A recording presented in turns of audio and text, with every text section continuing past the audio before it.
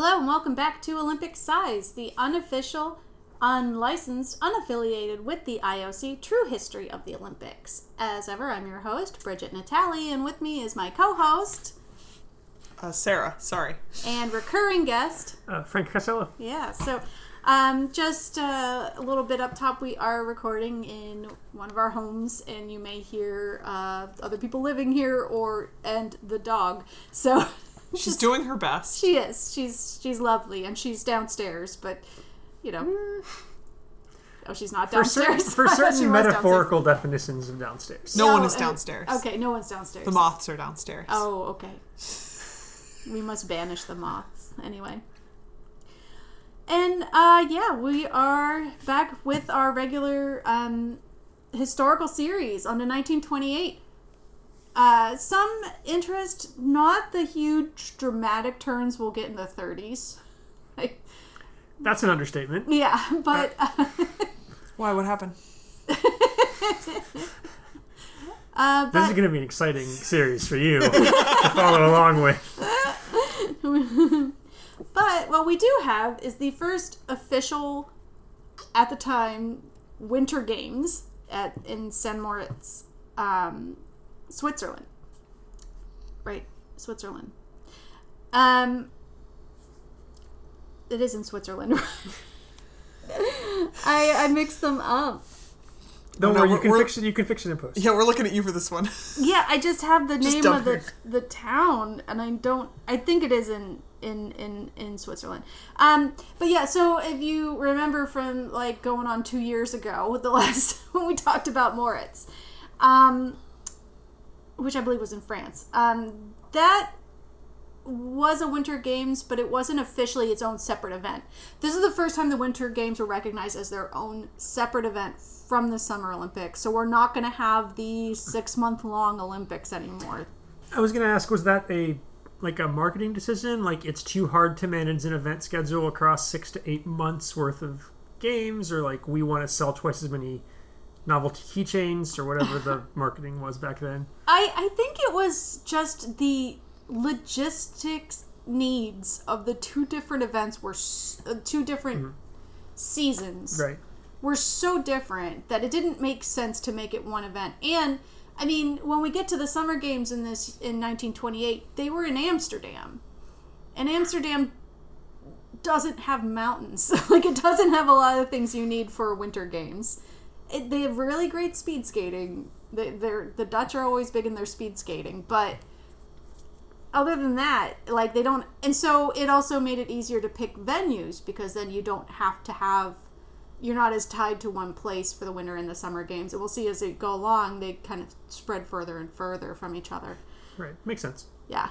And I think that's another thing, is just the number of places that have the facilities or the ability to create facilities for the Winter Games is a lot more limited than the number of places that can host a Summer Games. Probably more so now than in the 20s, too. Yeah, that's true. Although we'll get it. There's some weird stuff with the climate in this. All right, anyway. Was this the year with the volcano? No. That was... What was that? Like 1906 or something? Okay. Yeah, there was... No. Yeah, the Intercalated in Greece, maybe? I don't know. That was before this. There wasn't a... There was no eruption in Italy in 1920, as far as I know. Anyway. I like your addendum. Let's cover all the bases. So for this Games, this is going to be a short episode. Because as always, the Winter Games never have as many events as the Summer Games. They just don't. They never have. They never. And they had not yet invented skeleton, correct? No, there's skeleton at this. Then they should just do more skeletons to pad out the Winter Games. To you know what they didn't have, and we'll get to it a little bit. No downhill skiing, but they had skeleton. That's a correct choice. If I was going to cut one of those games today, you're not wrong. Anyway, I have one quote that we're going to get into. I have a lot of my books here all annotated with all the quotes. One of them is for this from The Games by David Goldblatt, and nothing from the Olympics Strangest Moments for this one. However, due to how little information is available online for this event, I did end up using the complete book of the Olympics by David Walachinsky for some of the information. The copyright for the complete book of the Olympics is 1984, so eventually it will not be a worthwhile source for me. But for now, it actually has a lot of the information I need because it's just hard to find. It's a bunch of stats, so not a lot of direct quotes from that one, but most of the information I have is from that book. And the reason why I have all these secondary sources is because, once again, the official IOC report was only published in French. There were two versions of it for reasons I cannot explain because I can't read French. Both versions were in French? Yes. There was no English translation of the official IOC report for the 1928 Winter Games.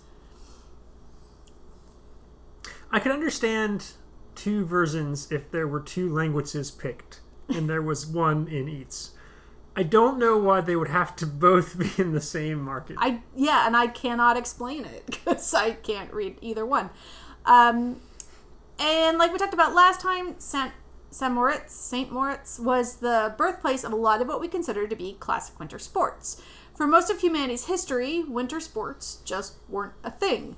There were methods of travel people had to resort to in order to get from point A to point B in the winter that eventually grew into winter sports. And people who lived in places where the winter lasted a significant portion of the year invented things to do to pass the time, but there wasn't anything like competitive snowboarding in ancient times the way there was wrestling or running a race. Like the kind of the ancient Greek games that we know of.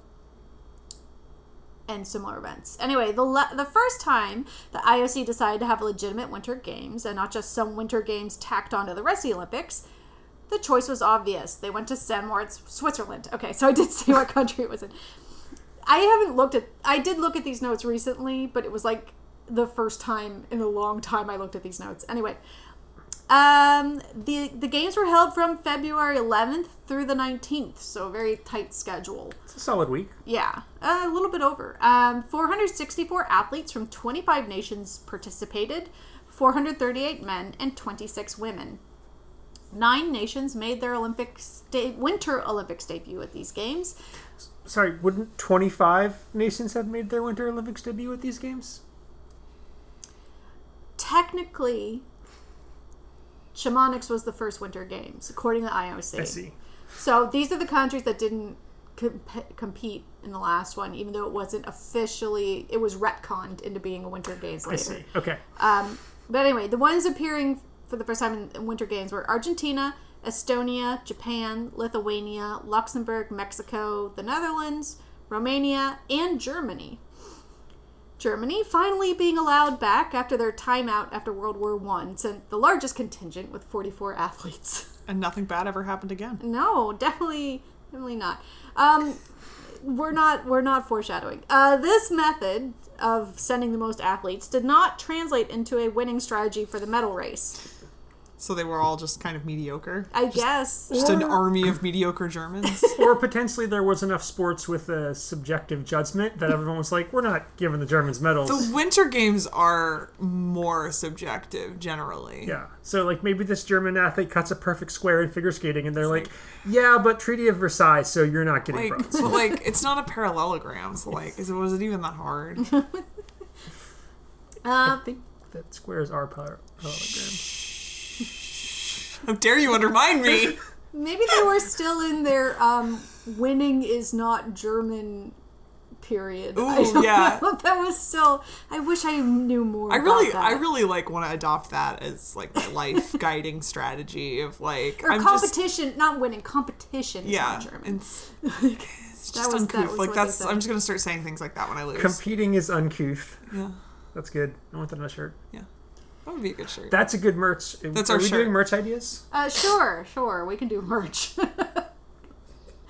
Anyway, so for the 44 athletes they sent, they were able to win 1 bronze medal, but still they were there, which is more than they had been able to do since 1912. Norway won the medal race with a total of 17, followed by Finland with 10, Austria with 3, the USA with 4, but only 1 gold to Austria's 2 gold, so that's why Austria is higher in the ranking. Switzerland itself won 2 medals. Canada and Sweden both took home 1 gold each. Great Britain won 3 medals, but no golds. And Belgium and France also only won 1 bronze each. While this event garnered more attention than the previous Winter Games, there was one person who was not at all impressed by it, and that was Baron de Coubertin.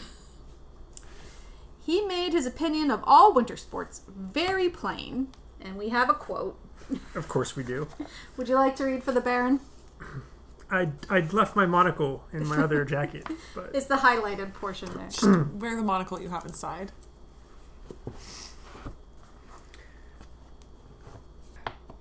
the number of those participating has greatly increased, but the quality has fallen. The fault lies with the hoteliers, who outbid each other from solely pecuniary interests, and hence the new clientele they have thus produced: noisy and intrusive, idlers, sports humbugs, posers with leggings and jerseys. Despite that, he and the rest of the IOC realized that there was an audience for this stuff, and not participating in it allowed the Scandinavians to keep making money off of the Nordic games that the Olympics could snatch for themselves, and so the Winter Games were born. Of course, if you look at the IOC website, they maintain that it was always de Coubertin's intention to fully include Winter Games. The quote they have. I'm gonna go deal with this. Do you want to read this quote? It's on the all caps section right there. Okay, but it is in all caps, so it must be louder. Okay. Winter sports were included on the Olympic Charter in 1894, along with other sports, and I have worked tirelessly ever since to introduce them on the program, albeit mindful of the material difficulties that need to be overcome in order to achieve that.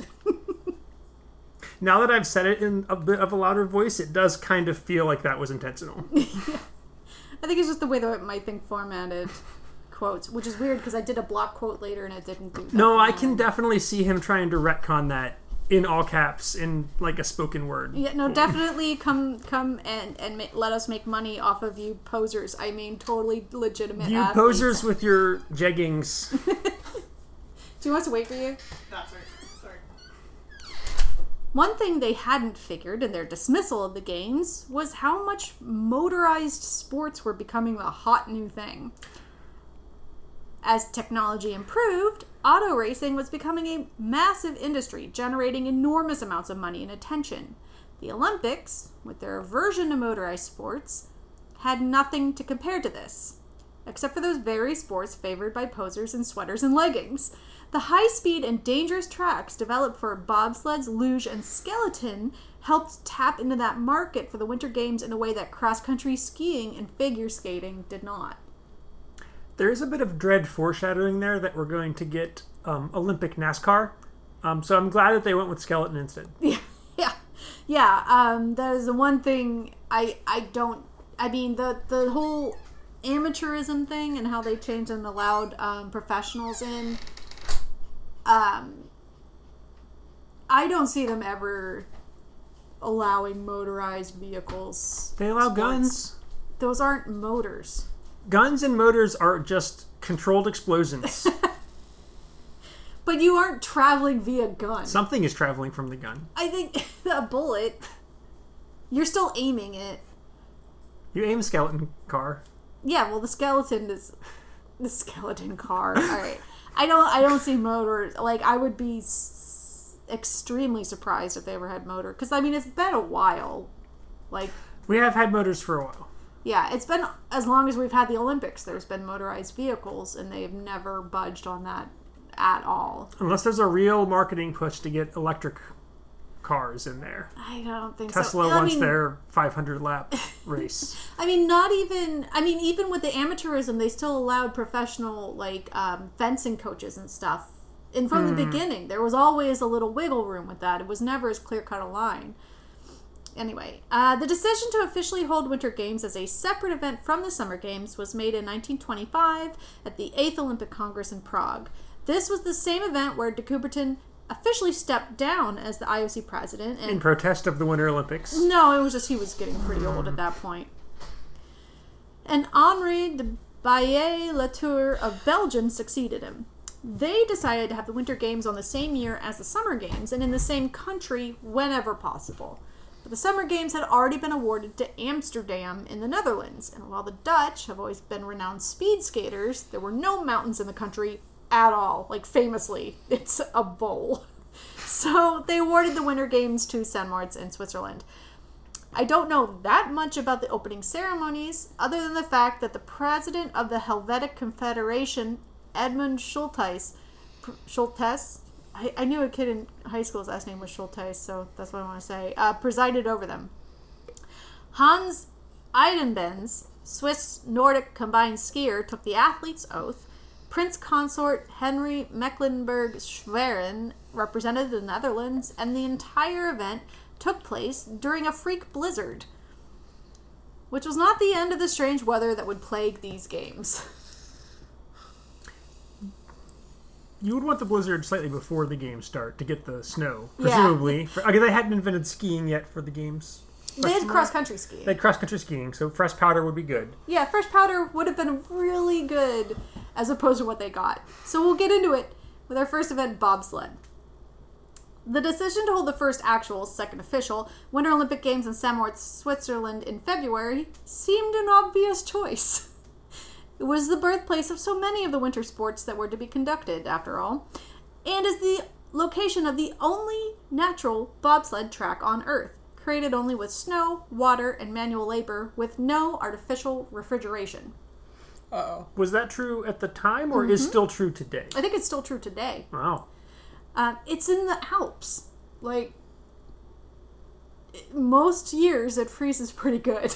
So, however, what they didn't count on was a freak heat wave during the event, with temperatures going up into the high 70s.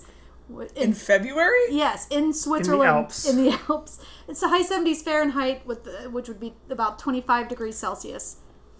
This wreaked havoc on pretty much everything. I mean, it would. Yeah. Because, again, they had no indoor events for any of this. They didn't have the technology to have an indoor ice. Yeah. There were no indoor ice rinks at all. And, I mean, now we have artificial refrigeration, like freezing for bobsled tracks and stuff. But even that, if it's in the high 70s, they don't really freeze that well. Anyway, one of the things that wreaked havoc on was bobsled. At this point, the games still only had 5-man bobsled as an event. 2-man bobsled wouldn't become an Olympic event until 1932. Women did not have a bobsledding event at the Olympics at all until 2002. The bobsledding event was held on February 18th, and each team was supposed to have 4 runs on the track. This did not happen. The track collapsed after the first run, and they were awarded the gold and silver and bronze medals because no one else could complete. Well, pretty close. Temperatures spiked to 77 degrees Fahrenheit. Oh my gosh. Or 25 degrees Celsius, and then it started to rain. Sure. And then it just became... No, it wouldn't even become like ice. It would just be slush. Water. Yeah. It's slush if you're lucky. It would indeed just be water. Which meant the track was completely useless, and the entire event was cut down to 2 runs for each team. The Americans took the gold and silver medals, and Germany won their only medal of the games, a bronze. Mexico made their Winter Olympics debut with a team that finished in 11th place out of 23 teams participating. 22 placing, as one of the Austrian teams was disqualified. Argentina did better, placing 4th and 5th. Their 4th place team only 0.9 seconds behind bronze medalist Germany. Ice hockey. Was there ice? Yeah. Field hockey is a different event, I know, although we could easily turn the medals into another. At this point, I feel like it's an important question to ask. Yeah. We will have a pretty interesting field hockey story for the Summer Games this year. But ice hockey at the Winter Games. While we did not return to the Bergvall system of grinding out tournament winners, this tournament wasn't exactly a straightforward round robin. First of all, there was, although this isn't related to that, I don't know why I phrased it this way, there was no American team in 1928. The Americans just couldn't muster a full squad for whatever reason, and missed the Olympic hockey tournament for the first and only time. We're just not that into hockey. Yeah. All of our players go back to Canada for the Olympics. And then, I mean, there is the miracle on ice eventually. Yeah. I don't know anything about that. That was a fluke. We haven't gotten there yet. The nation that did not miss was Canada. The Canadian team was the 1926 Toronto University team, renamed either the Toronto Graduates or the Toronto Varsity Blues, depending on the source. So they just straight up sent like an existing team. Yes. I think that was pretty common back then. Yeah. Athletic clubs would just send No, a that team. makes sense. Yeah. They're gonna play better together. And sometimes a country would send more than one team. Okay. It wasn't. I think this The was division still. rivals now meeting for the gold medal. Yeah. Sure. I mean, when it's hockey and it's Canada, it's like, you know. I Why is don't. Yeah, I anyone don't else think there even were too invited? many countries that sent more than one hockey team, but for different events, there'd be. I think rowing in particular, you'd have a bunch of people from a bunch of different teams. Anyway, this team had won the Allen Cup before heading to the Olympics, which is the Canadian Amateur Championship. They got to Switzerland 10 days before the tournament, and when they took to the ice, observing officials realized they would utterly outclass every single other team. So they made a slight adjustment to the tournament schedule. They gave Canada a bye to the final round. They're like, look, okay, we all know how this is gonna go. The other Let's 10 save teams... ourselves some embarrassment. That's hilarious.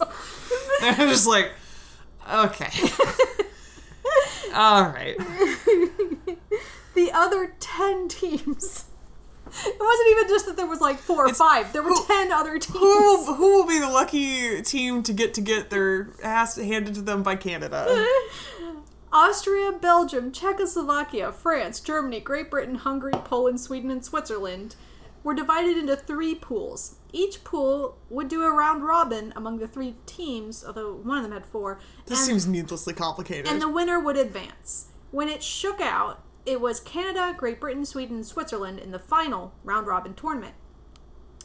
Sitting out the first part of the tournament didn't slow Canada down. They obliterated the other 3 teams, winning 11-0 against Sweden, 13-0 against Switzerland, Jesus. Those are not hockey game No. scores. and 14-0 against Great Britain. It gets worse. Oh! Yeah, I put those in ascending order. Sweden went on to win the silver and Switzerland bronze. I think they should have given them all to Canada. It sounds like, I don't think anybody was winning silver. It doesn't sound like.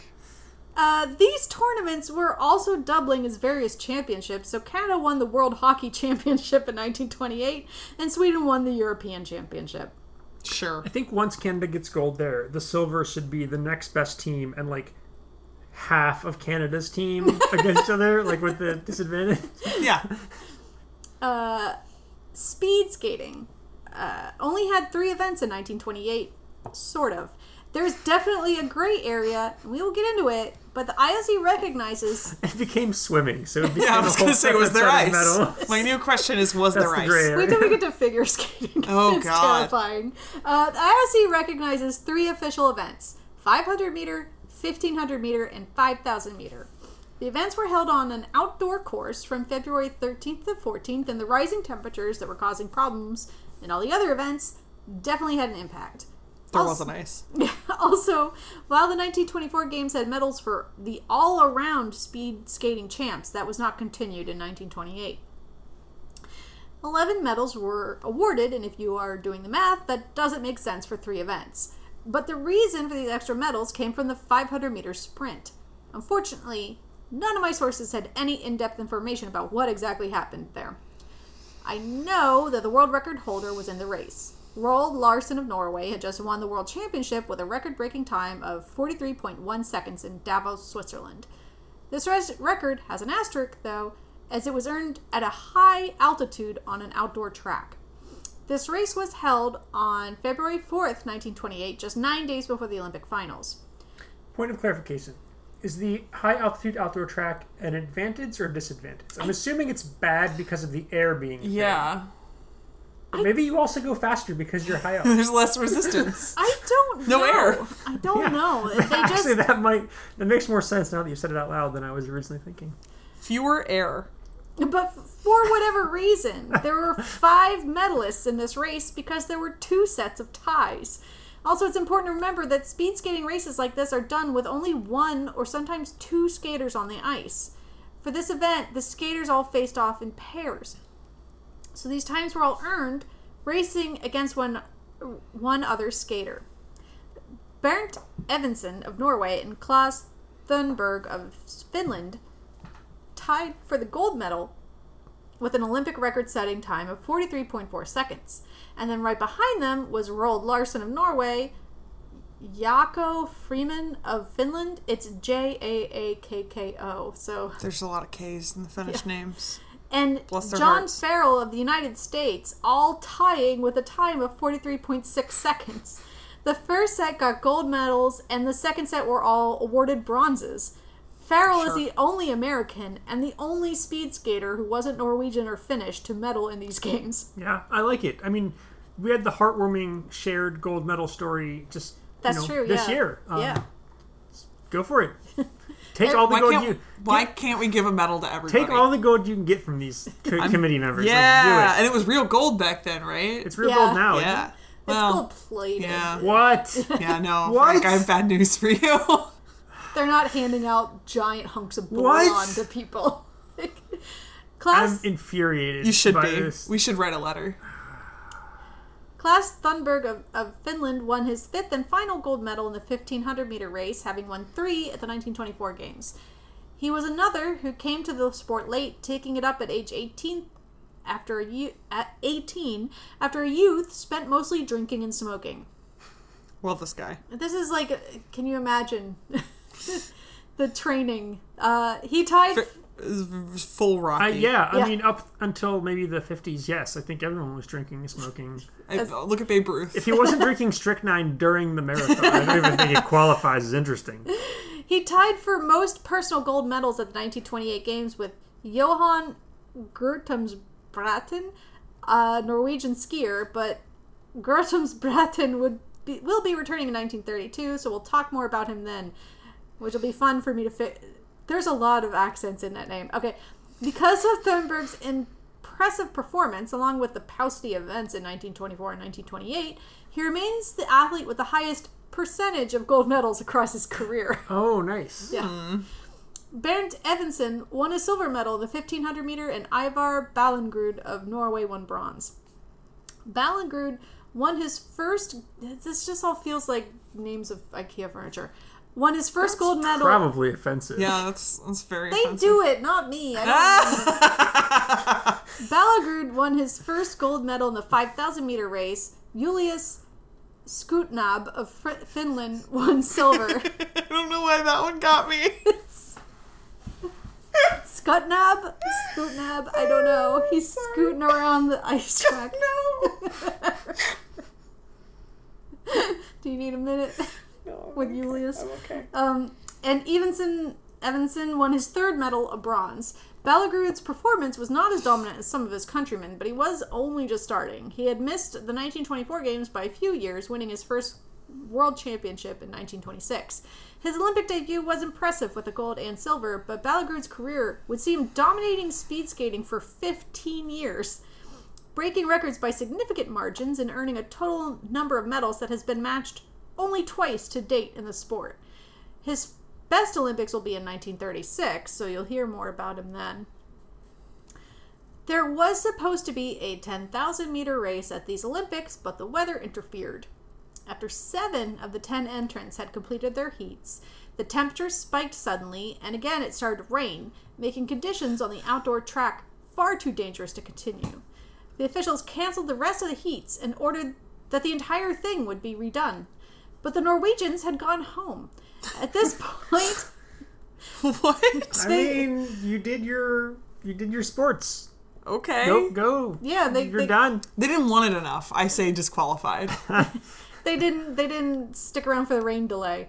At this point, they decided that Irving Jaffe of the U.S., who had beat Bernt Evensen by 0.1 seconds, was the winner, and there was no point in going again. That's what the Norwegian notion. Of the races that actually were competed, Jaffe had come in first, Evensen second, and Otto Polasek of Austria third. But the IOC considers this event to have not taken place. None of those times count, and nobody was awarded any medals in the 10,000 meter race. I only found information about this in the complete book of the Olympics because nowhere I looked online had any info other than the event was canceled. So, But they had an event. Yeah, They but had it's like canceled. half of an event. Yeah. They tried. I don't like. And then they made an attempt. The alternative was that the second That's- half of the people were swimming to try to match That the sucks time. for those people that tried, though. They had 7/10 of an event. And that counts. Right? For most of skeleton. Yes. Ooh. For most of the modern Olympics, skeleton was only a sport when the Winter Games were held in St. Moritz. So 1928 and then 1948, and both times only for men.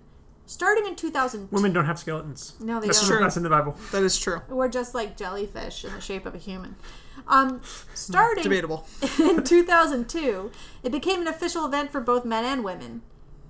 In both 1928 and 1948, it was called tobogganing. That's disappointing. I don't know why they changed the name to skeleton. Because it rules. I mean, I Yeah, like guess- this needs to be more metal. yeah, tobogganing is definitely doesn't sound as sounds cute. extreme as Yeah. skeleton, and it is a pretty intense sport. It should not be called tobogganing. Yeah, That's for sure. the sport was most closely associated with idle British aristocrats at Who the time. also don't have skeletons. It's weird. But there were a pair of American brothers who managed to outpace them all. Before we get too proud of our down-to-earth athletes, it's worth no. mentioning that Jennison and John Heaton, along with their brother Trowbridge, I'm sorry? I'm sorry? Trowbridge. And wait, no. One of them is named John? John, Trowbridge, and Jennison. Jonathan. Jennison. One of them is named John. They were all sons of a very well-established Connecticut family and were educated in European boarding schools. Oh, God. They sound like it. Jennison. And I wonder. Trowbridge. Trowbridge. I wonder what the order was there for the names. Are they getting Where- progressively wilder, Where or are they does John getting? fit in? Is John the middle child? I have questions. Did they start with John and then go off the rails to Trowbridge later, or? Definitely, I feel like we can all agree Trowbridge is where we ended up. That was Or did the they last start resort. with Trowbridge and relatives reined them in for the subsequent birth certificates? Well, I do know that Jennison is the older one, so... Oh my God, John's the middle child. Or the baby. I don't know where Trowbridge fits. I think someone better at names was getting into the hospital and just fixing wrote the it. documents. It was in pen. We can't erase it. His name is John. You guys are gonna die. Okay. Oh, no. 10 athletes competed, 2 didn't finish, and when it was all said and done, the older Heaton brother, Jennison, took the gold. John, or Jack, took silver. No, that's common. That's how it Yeah, but works. like not in this John family. is the one who has a nickname, Yeah. Okay, not Trowbridge. fair. Bridgie, as his friends call him. David Carnegie of Great Britain won gold. Wait, bronze. That must have been bronze. Yeah. Trowbridge got gold. Trowbridge, I don't know if he competed, he didn't medal. Jennison was only 19 when he won this medal, so he will be returning in 1948 to compete in this event again. Oh, thank God. Jack will also be returning in Under 1948, a different name. but didn't have as long of a drought between appearances as he entered into the two-man bobsled competition in 1932. Sure. It's the same general idea. Fling yourself down a mountain. Flip around another way and Yeah. also get on the mountain. Yeah. Cross-country skiing. There were 2 cross-country skiing events, the 18-kilometer on February 14th and the 50-kilometer on February 17th. You notice that date for the 50-kilometer, it bodes ill. Norway and Sweden were dominant forces in both events, something that hasn't changed in all of the modern Olympics, to the point where Norway is investing in cross-country skiing programs in other countries so they have somebody to compete against. For these events, they're doing that now. For these events, competitors begin one at a time, spaced out in 30-second intervals. The tracks are too narrow and conditions too treacherous for mass starts on these long-distance races. Also, eventually, the 18-kilometer race will be changed to a 15-kilometer race, but that doesn't happen until the 1950s, so I don't know what the reason is for that yet. They ran out of kilometers. They ran out. Held earlier in the week, the conditions for the 18-kilometer race were more in keeping with what was expected. Out of 49 athletes from 15 countries, Norway beat them all. Sweeping the medals, with the only real challenge coming for the bronze medal, Finnish skier Veli Saarinen missing out by 46 seconds. Johan Grottemsbraten, the gold medalist, won with a time of 1 hour, 37 minutes, and 1 second. So they just, they know when you started and they subtract that 30 seconds or 90 seconds from your... I think, or Okay. everybody has their individual timer. Yeah, I don't know. yeah. I don't know exactly. But yeah, they track exactly what you're doing. 41 skiers from 11 nations competed in the 50-kilometer race, but only 30 actually finished. And if you have learned anything from this podcast, it should be this. Whenever you see a massive dropout rate like that in an Olympic race of any kind, it means something awful happened. This time, it was not the fault of any of the competitors, organizers, or officials. It was the same problem that plagued so many other events at these games, the weather. Conditions had taken a decided turn for the worse by the 17th when the 50-kilometer race was held. Temperatures climbed to 25 degrees Celsius or 77 degrees Fahrenheit, and the snow was rapidly turning to slush. The choice of which wax to put on the skis became a crucial difference, as the conditions would seriously impact performance. Also making a significant difference was placement. The Swedish team started earlier than the Norwegians. They also made a better choice in what wax to use, which reversed the results of the 18-kilometer race. The Swedish team swept. The big Because win. they still had snow to ski on. Yeah. I don't know. Yeah, I don't know They if it shouldn't was feel too skill. proud about that. They also had better. It's like the better guy wax, scoring the so- touchdown in Dark Knight Rises, and he turns around, and the whole rest of the team has fallen into the big Sinkhole. collapsed Yeah. field. What was that movie about? I don't know. Football. It was about a Steelers game. Tracks. That tracks. The big winner was a man named Eric Hedlund.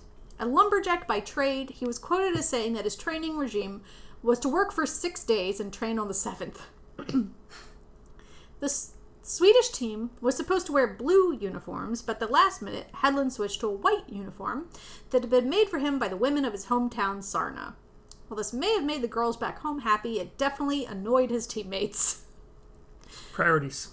Right. like I'd stand by this guy. He's making good choices. Ole Hegg of Norway gave him a good challenge early on, managing to keep the lead up until the 15-kilometer checkpoint, but conditions and equipment and Hedlund's remarkable stamina beat Hegg in the second half of the race. Hedlund had managed to pull a full 8 minutes ahead by the 38-kilometer mark, which gave him enough time to reapply wax to his skis before finishing the race.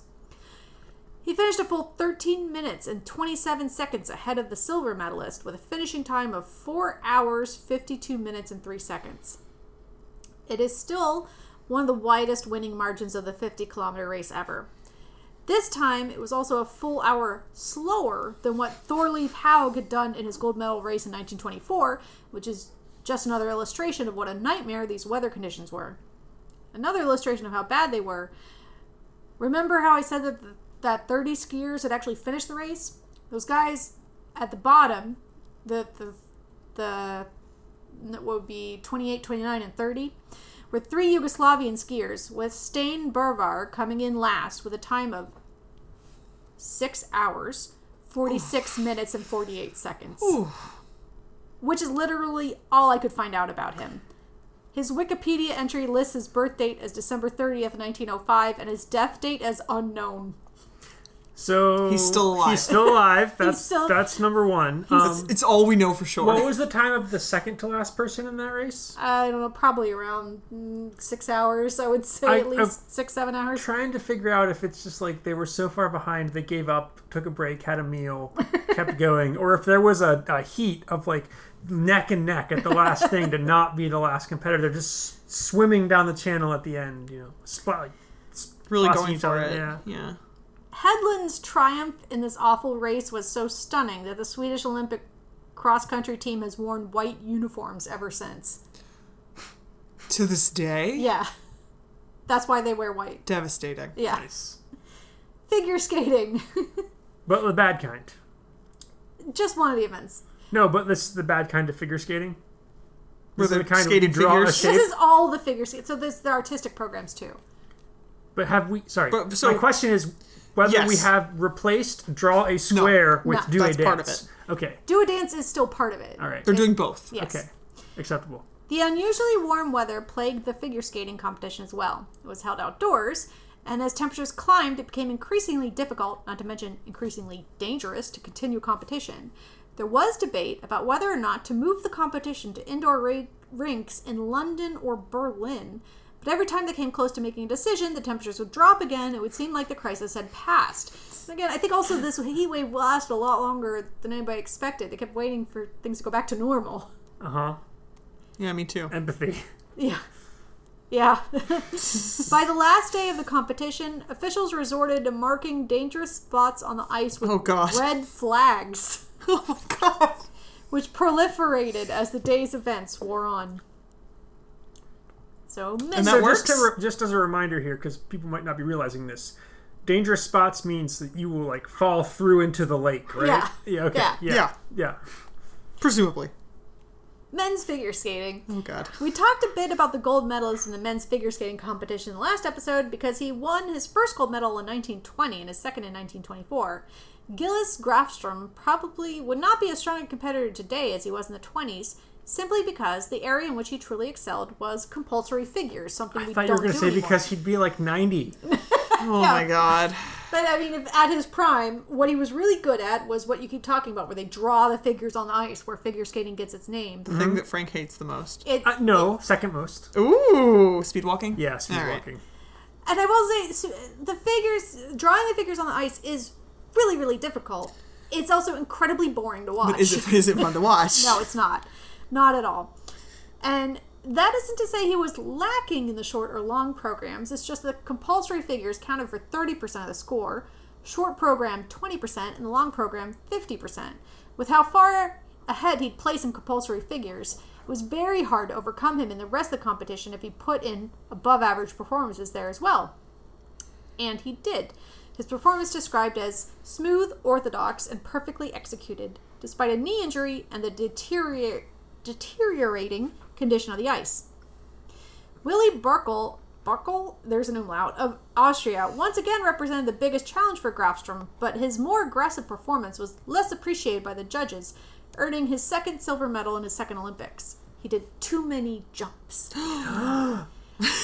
And I like how scandalized we were by that. Finally winning bronze was Rupert von Zeebroek of Belgium, who gambled with some spectacular leaps and spins that weren't what the judges were looking for.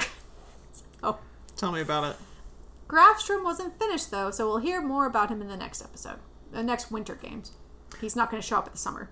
Sorry, remind me, if they weren't looking for jumps and spins, what were they looking for? Smooth, orthodox, and perfectly executed. Perfectly executed what? I don't know. Just make sure that it's orthodox. And they didn't fall in the water. Was, I mean, all things considered, very impressive. Yeah. Women's figure skating. Speaking of people who weren't finished, Sonja Henie returned in 1928. She was not a defending champion, however, if you'll remember, in 1924, she was 11 years old and came in dead last. Still only 15, about 2 months shy of her 16th birthday, Henie had been busy in the intervening years. In 1926, she won second at the World Championships, and in 1927, won a controversial first place that forced a change in how figure skating was judged. I don't have information about what that change was. Probably should look that up. In 1927, the 1927 We're World... outlawing rhombuses. No more. No more. Will the hated rhombus plague us? The 1927 World Championships were... Oh, wait, maybe I did. Okay. Oh, I did have it. Okay. 1927 World Championships were held in Oslo, Norway, and Henie had a considerable hometown advantage. Not only was the crowd solidly on her side, but 3 of the 5 judges were Norwegian. Yeah. That's the controversy. Okay. When the time came to score the skaters, the 3 Norwegian judges all gave first place to Henie, while the German and Austrian judges both gave the first place to Herma Planck-Szabo of Austria. This caused a considerable uproar, and ever since then, the International Skating Union made a rule that only 1 judge per country could judge international events. Planck-Szabo did not return to defend her gold medal, which is just as well. Henie was awarded first place by 6 of the 7 appropriately diverse judges. The only one to not award her first was the American judge. He awarded it to an American, Beatrix Lugren, who won the bronze medal and had the curious distinction of being awarded a different place by every single judge. So on average, she averaged out to a bronze. Yeah. Fritzi Berger of Austria won the silver. Decades later, in an interview, Berger would say of Heaney, "I had 2 husbands. Sonja Heaney even beat me at that. She had 3. Heaney was hard to beat, even at such a young age. She was the first to perform an entirely dance-based routine. She had charisma to spare and was the perfect image of a figure skater, winning her the nickname of Ice Queen that would stick for her entire career. She had pioneered jumps and spins in women's skating that had never been seen before in competition and advanced the sport to new levels. We'll be talking about her again in upcoming episodes." I feel like Ice Queen has connotations. It does. Did it then? Probably not at the time. I don't know if it did at the time or if it was kind of a joke. Okay. I mean, she was married 3 times. So, pairs figure skating. You may be wondering, as this is the second Winter Games and the 4th time that pairs figure skating was an event, where is the ice dancing? I actually was wondering that. I was going to make an ice dancing joke when they weren't allowed to do flips and spins, but... Yeah, well, this is what happened. It won't be an event for about 50 years. This is early in the sport, and there was not enough of a difference between the high-flying jumps, lifts, and throws that make the big difference between ice dancing and pairs figure skating, and there won't be until well into the 70s. So there's not as many jumps and spins in ice dancing today. There are no jumps in ice dancing. This no is why lifts. Ice dancing is boring. Okay. You're not supposed to... Wow. Like, you're supposed to be touching almost the entire time. Like, there's, very... You can let go of each other a lot more in pairs figure skating. Anyway. So we'll talk more about how this event evolves as we go and what eventually forces the split between the 2 disciplines. So remember, from the 1924 games, which, again, was a long time ago when we put that episode out, French pair André Joly and Pierre Brunet got screwed by being so good that judges didn't know how to score them. It happens a lot, actually. Over the next 4 years, they did not tone down their performances, but continued to advance the sport. They invented techniques such as mirrored skating, the angel leap, and the one-handed lift. Unfortunately, I can't tell you what the angel leap is because the article on the IOC website is the only place I can find it referenced, and they don't explain it. Anyway. Every record of what it was collected and destroyed, lest its power get out and become too great for modern-day ice dancing. Joly and Brunet were challenged by the remarkably talented Austrian duo Lily Schultz and Otto Kaiser. They had lost to the French team in the World Championships in 1926 and were looking for redemption. They missed it by 0.75 points. When the scores were tallied, Joly and Brunet earned 100.50 and Schultz and Kaiser earned 99.25. Coming in third was fellow Austrians Melita Brunner and Ludwig Ried with 93.25 points. So they were 6 points behind the silver medalists. Brunet and Joly were the first Winter Olympic gold medal champions and will return in the next Winter Games that was a slightly different name as they married in 1929. Aww. Nordic Combined. Nordic Combined is an event that was first introduced at the 1924 Games and is still part of the Olympics. The biggest difference in the structure came in the 1950s. Originally, the cross-country event was held first and the ski jumping portion second, but that has been reversed. This is because the margin of difference in how points are awarded means that generally, it will be impossible to overcome a really good race score with a really good jump. This is a men's-only event still. There was a plan developed in 2016 that was to start the process that would lead to a women's Nordic Combined event in 2022. The IOC canceled that 2022 debut in 2018. Right now, the process is on track to introduce it in the Olympics in 2026. I have no idea why this is taking them over 100 years to accomplish. Anyway. They're doing their best. Are they, though? They are not. Back in 1928, the event was held on February 17th and 18th, and none of the sources I have report any kind of issues with the weather. So I guess somehow the ski jumping wasn't as negatively impacted by the spiking temperatures as bobsled figure skating or the 50-kilometer cross-country race. Yeah, you're in the air most of the time. Oh my god. What are you landing on? Water. You just landed a pool. Yeah, that's fine. It's soft. 35 skiers from 14 nations competed in the event. 13 of those nations might as well have stayed home. The Norwegians swept the medals, and get used to that phrase when talking about Nordic combined, because up until the 60s, they had an unbreakable stranglehold on the sport, challenged only by the Finns. Winning the gold medal is this guy again, Johan Grottemsbraten. Again, Grottemsbraten had won the gold medal in Nordic combined in 1924, along with a bronze in the 50-kilometer race and a silver in the 18-kilometer race and a gold in the 18-kilometer race in Chamonix. He will be returning in 1932 to finish an Olympic career, so we'll see how many more career medals he manages to rack up. So what I don't understand is if one of the halves of the sport is overshadowed wildly by the other half of the sport. Like, so I get that you swapped the order for dramatic purposes because otherwise it's just dead airtime on the coverage. But why keep it? Yeah, why not change why how not it's weighted? increase the weight of the jump to make it matter? I don't know. I see. They make a lot of choices I don't understand. All right. Ski jumping. One of the last events was also one of the most dramatic. One of the less dramatic parts, but a humble beginning that would grow into an Olympic powerhouse, was the debut of Japan. Motohiko Ban was the first Japanese athlete to compete in Olympic ski jumping and the first athlete from Asia to participate in the sport. He did not medal. In fact, he came in dead last. But his performance was a spark that began Japan's interest in the sport. Today, they are one of the leading programs. They have mountains. They do have mountains, and they love ski jumping. Yeah. Like, more than I think any other ski-based sport. They love ski jumping. All right. The Canadians did not compete in ski jumping in these Olympics. They had planned to. 2 athletes qualified, Nels Nelson and Melbourne Mackenzie. Those are some real Canadian names. Yeah. They did not have enough money to pay their fare to get to Switzerland, though.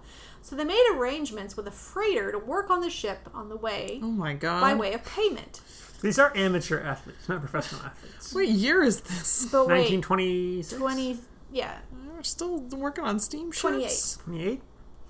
The British delegation, who was ultimately overseeing the Canadian team, it's still part of the United Kingdom, said this was unbecoming conduct of an Olympic athlete and told them they couldn't do that.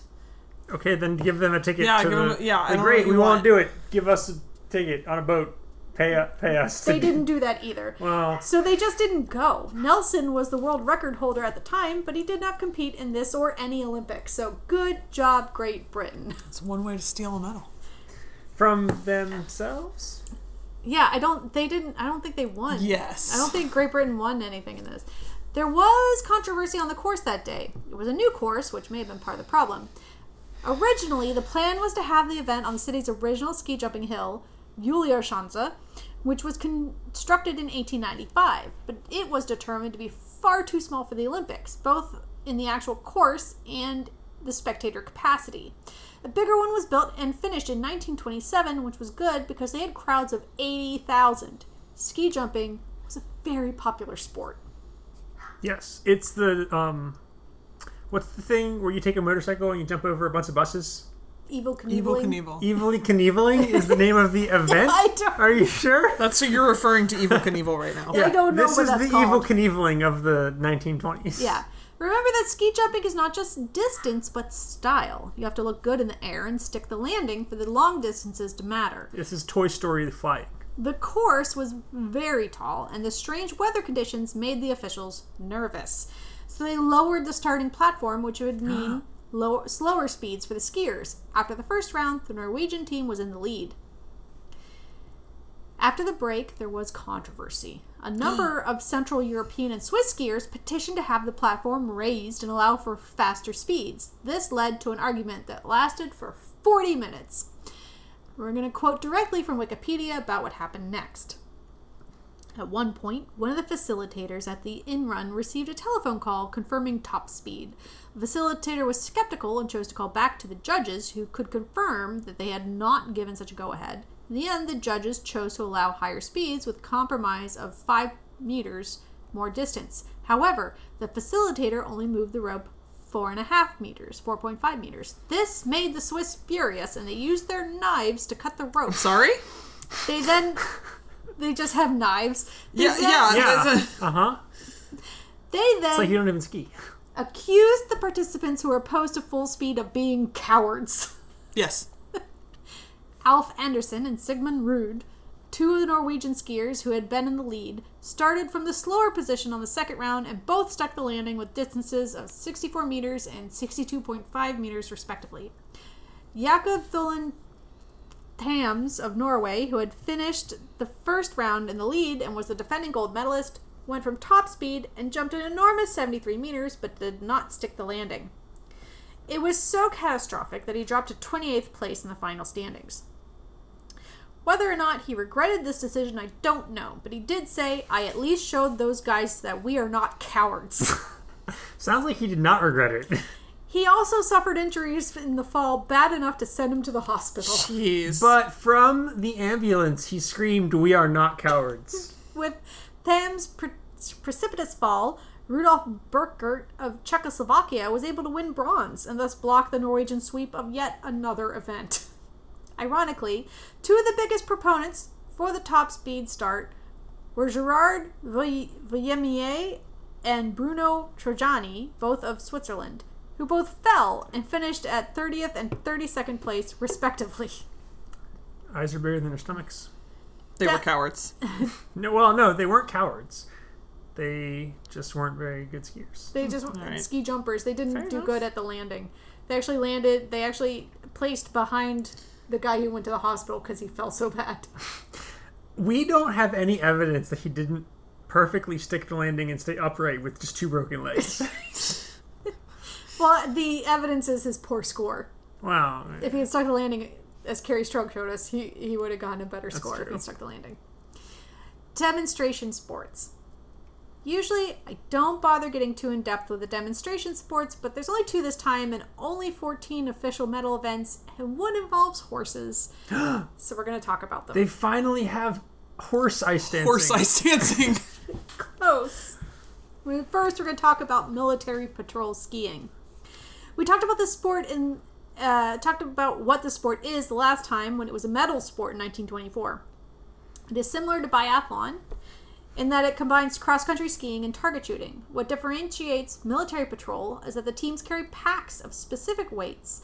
There are designated officers and privates, and it involves not just cross-country skiing, but ski mountaineering. This is just biathlon with extra steps. For this event, the track was 30 kilometers long with an elevation difference of 1,100 kilometers.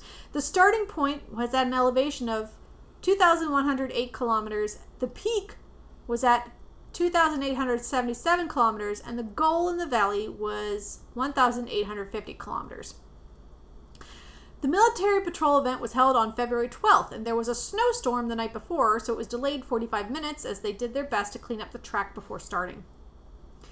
5 minutes separated the finishing time of the top 3 in order. Norway came in first with a time of 3 hours, 50 minutes, 47 seconds. Finland finished second at 3 hours, 54 minutes, and 47 seconds. And then Switzerland came in third at 3 hours, 55 minutes, and 4 seconds. Italy was fourth with a time that was a little over 4 hours. And to give a sense of the spread here, France came in dead last out of the 9 teams that participated with a time of 5 hours, 20 minutes, and 26 seconds, which sounds like hell on earth to me. Not a fan of skiing with a very specific amount of weights in your But I backpack. also have to shoot and Sounds have a fun. team that is probably mad at me because I'm slow. Why are there horses? Ski joring. It's just horse ski jumping. We saved the best for last with ski joring, a Nordic sport that only made one appearance at the games for reasons that will forever be a mystery. Let's puzzle this mystery out, gang. Ski joring is a sport where a person on skis is pulled around a track by dogs, ponies, horses, or something with a motor. That's still like a thing that people do. Yeah, I was like, wait a minute, I know what this is, but I've only heard about it with dogs. Sometimes they use something with a motor, for example, a snowmobile. At the 1928 games, they were pulled by teams of horses. The sport was developed in Norway as part of the Nordic Games, and in Norway and Sweden is a military sport. The basis for this is that it is a method of transportation that can be used to carry military dispatches. Is it, though? They should do Technically. it. They should bring it back. They should do it with dogs. And I'm going to enter with my Pomeranian. Good luck with that. Your gonna Pomeranian work. will, Especially- if there's any amount of snow, they will just sink into it. That's not true. No? Remember when it snowed last year? I don't remember anything about that. That's fair. I remember the snow. She just simply didn't walk through it because it was too deep. So, it's worse, actually, than you're imagining. What if she smells a truffle? She just freaks out and is like, I can't, like, this is impossible to pass through. I couldn't possibly, but I need to be over there. And so she just starts vibrating. Okay. If she vibrates fast enough, she can just go through the She snow could. like the Flash going through a solid So, wall. eventually it might work. Yeah. De Coubertin saw it at some of the Nordic Games and liked it so much he lobbied for its inclusion. Also. This, No, that seems to make sense. Or it was me. I was secretly in charge of the Olympics this year, and I was like, You have a time Horses. machine and that's what you're doing? horses. That's what I'm doing. he's like, Are you all surprised? these other No. guys are posers in leggings and sweaters, but these guys. These guys have horses. These horses aren't even wearing leggings and sweaters. These horses are athletes, every single one of them. Yeah. This was the only time it was an Olympic event, and only in demonstration. At Sunworths, the event was held on a frozen lake. I don't know what Why day not? this was, so I guess Wait, it hold was on. actually Oh my god. they put horses over a frozen There's lake all the during little, a heat wave. all the little red flags from the skatings there. They're like, all right, horses, probably avoid those. Skewer! Go for it! I'm sure it'll be fine. Sorry, I just. Oh, you're bumped fine. something. I'm Okay. sorry. I should have moved It's all right. those jars. I just gestured too much. In modern North American equestrian skijoring, which is a thing, Of course. there are riders on the horses, jumps on the course, and each team goes through the course individually. Hold on. Riders So- on the horses understand, although Yeah. it does kind of defeat the point of having a skier on the back to Yeah. deliver a message. How are we jumping? That is my question. That's my question. I don't think it's done on a lake. I'm Okay, guessing no. You got a horse tied to a person on skis. Yeah, the horse will How not are we use- jumping? The skier will need a ramp. The horse will need not a ramp, presumably. I don't know if they don't drag somebody. My in questions are equestrian skijoring. mechanical Okay, I in don't. nature. You know what? Because, like, traditionally, it's like you do it in skis or like a bike. Like, you can do it with anything. Like, it's just sort of, you're just being pulled Yeah, on a like vehicle. like a snow chariot. How are we jumping? Do they fishtail around so that you on the skis have like a wider arc? I've and only then ever seen you people, jump? like, people now, like, in the U.S. at least, do it on, like, bikes and stuff. It's like a thing. People are into it. How are they jumping with bikes? They're not jumping. They're just running around with their dogs. For this, there were no riders on the horses, no jumps, and the athletes raced simultaneously like a chariot race on skis. We put all the horses on the frozen lake at the same time during the heat wave. Yes, Yeah. like a big chariot race. And it was fine. Apparently, It was literally that scene from Ben-Hur, but it was fine. not a whole lot of records were kept on this, so maybe it wasn't. Maybe this is why they don't have it anymore. I'm here for the timely references to things like Ben-Hur. I'm trying to remember if that was one of the movies that like Someone literally killed a died. surprising Yes. number of extras. Yes, that was one of them. Yes.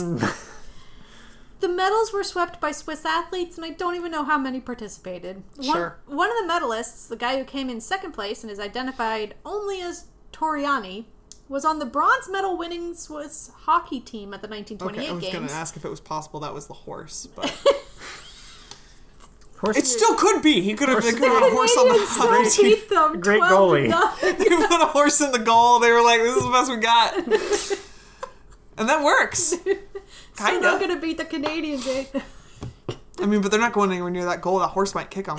They did score 12 on the Swiss. Yeah, but like from a distance. Toriani would also return to the Olympics as part of the 1948 Swiss hockey team. After that, he took up luge, and while he never competed in the Olympics in luge, he did win the World Championship silver medal in 1957, and all I know of him is his name is Toriani. Horse luge. Huh? Oh no. Horse skeleton.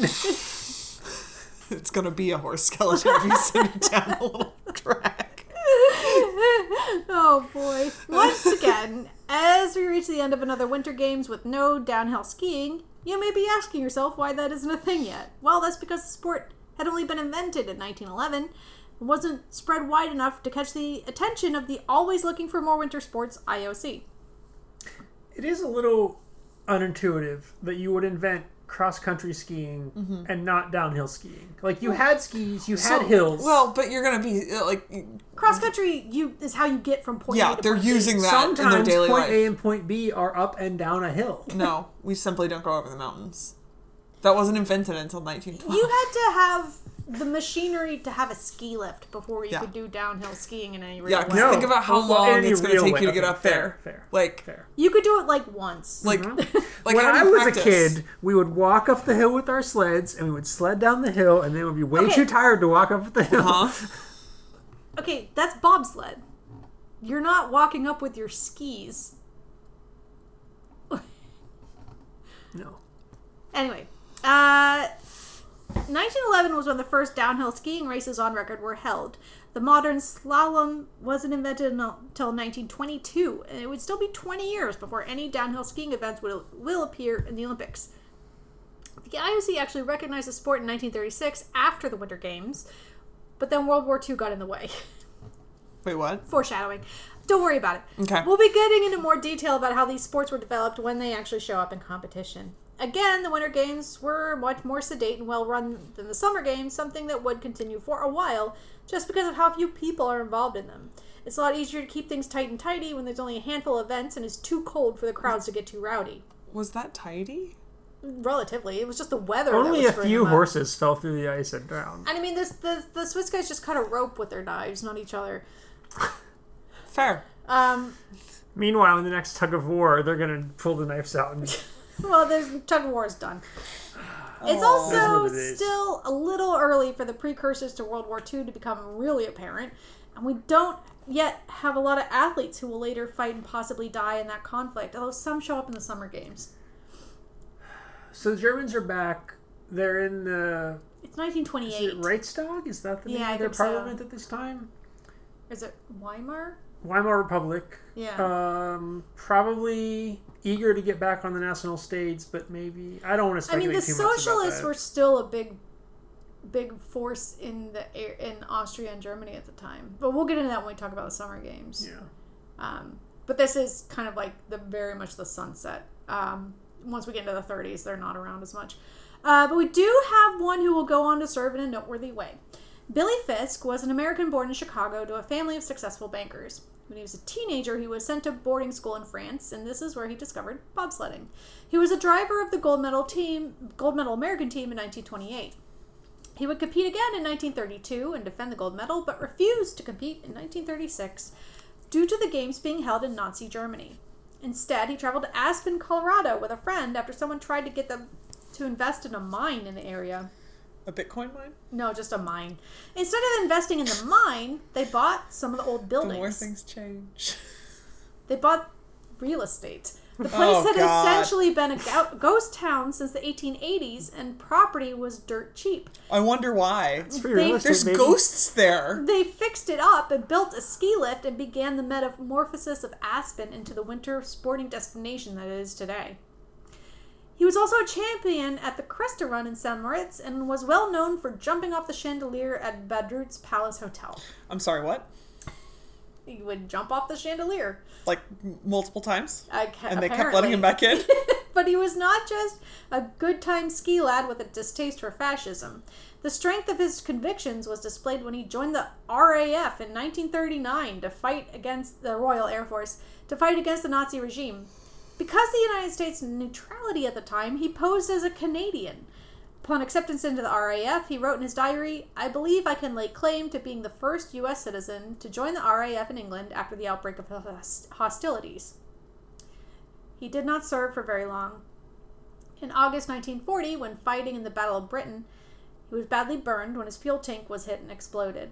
He managed to get his plane back to base and was admitted for treatment, but died of shock during surgery.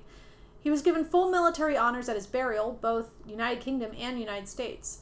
His sacrifice was used as a propaganda tool, and so there are a great many memorials and documentaries about him. Though this also extended after the war, so not just for the war effort, he was one of the first American pilots killed during World War II. And next time in Amsterdam, we will have communist stuff to talk about, along with all the sports. that's the end of that one. Remember to like, rate, subscribe, review on Stitcher or Pocket Cast or Which wherever you're listening to us. are up? Facebook podcast is probably still down. From Topical. I will get this out like in a week, maybe. I hope Facebook is down for a day again in another week. This Yeah. should just be a recurring It should thing. be a thing we do every day. Yeah. The Facebook list day. Every day. Yeah. Every day. That was a Freudian slip.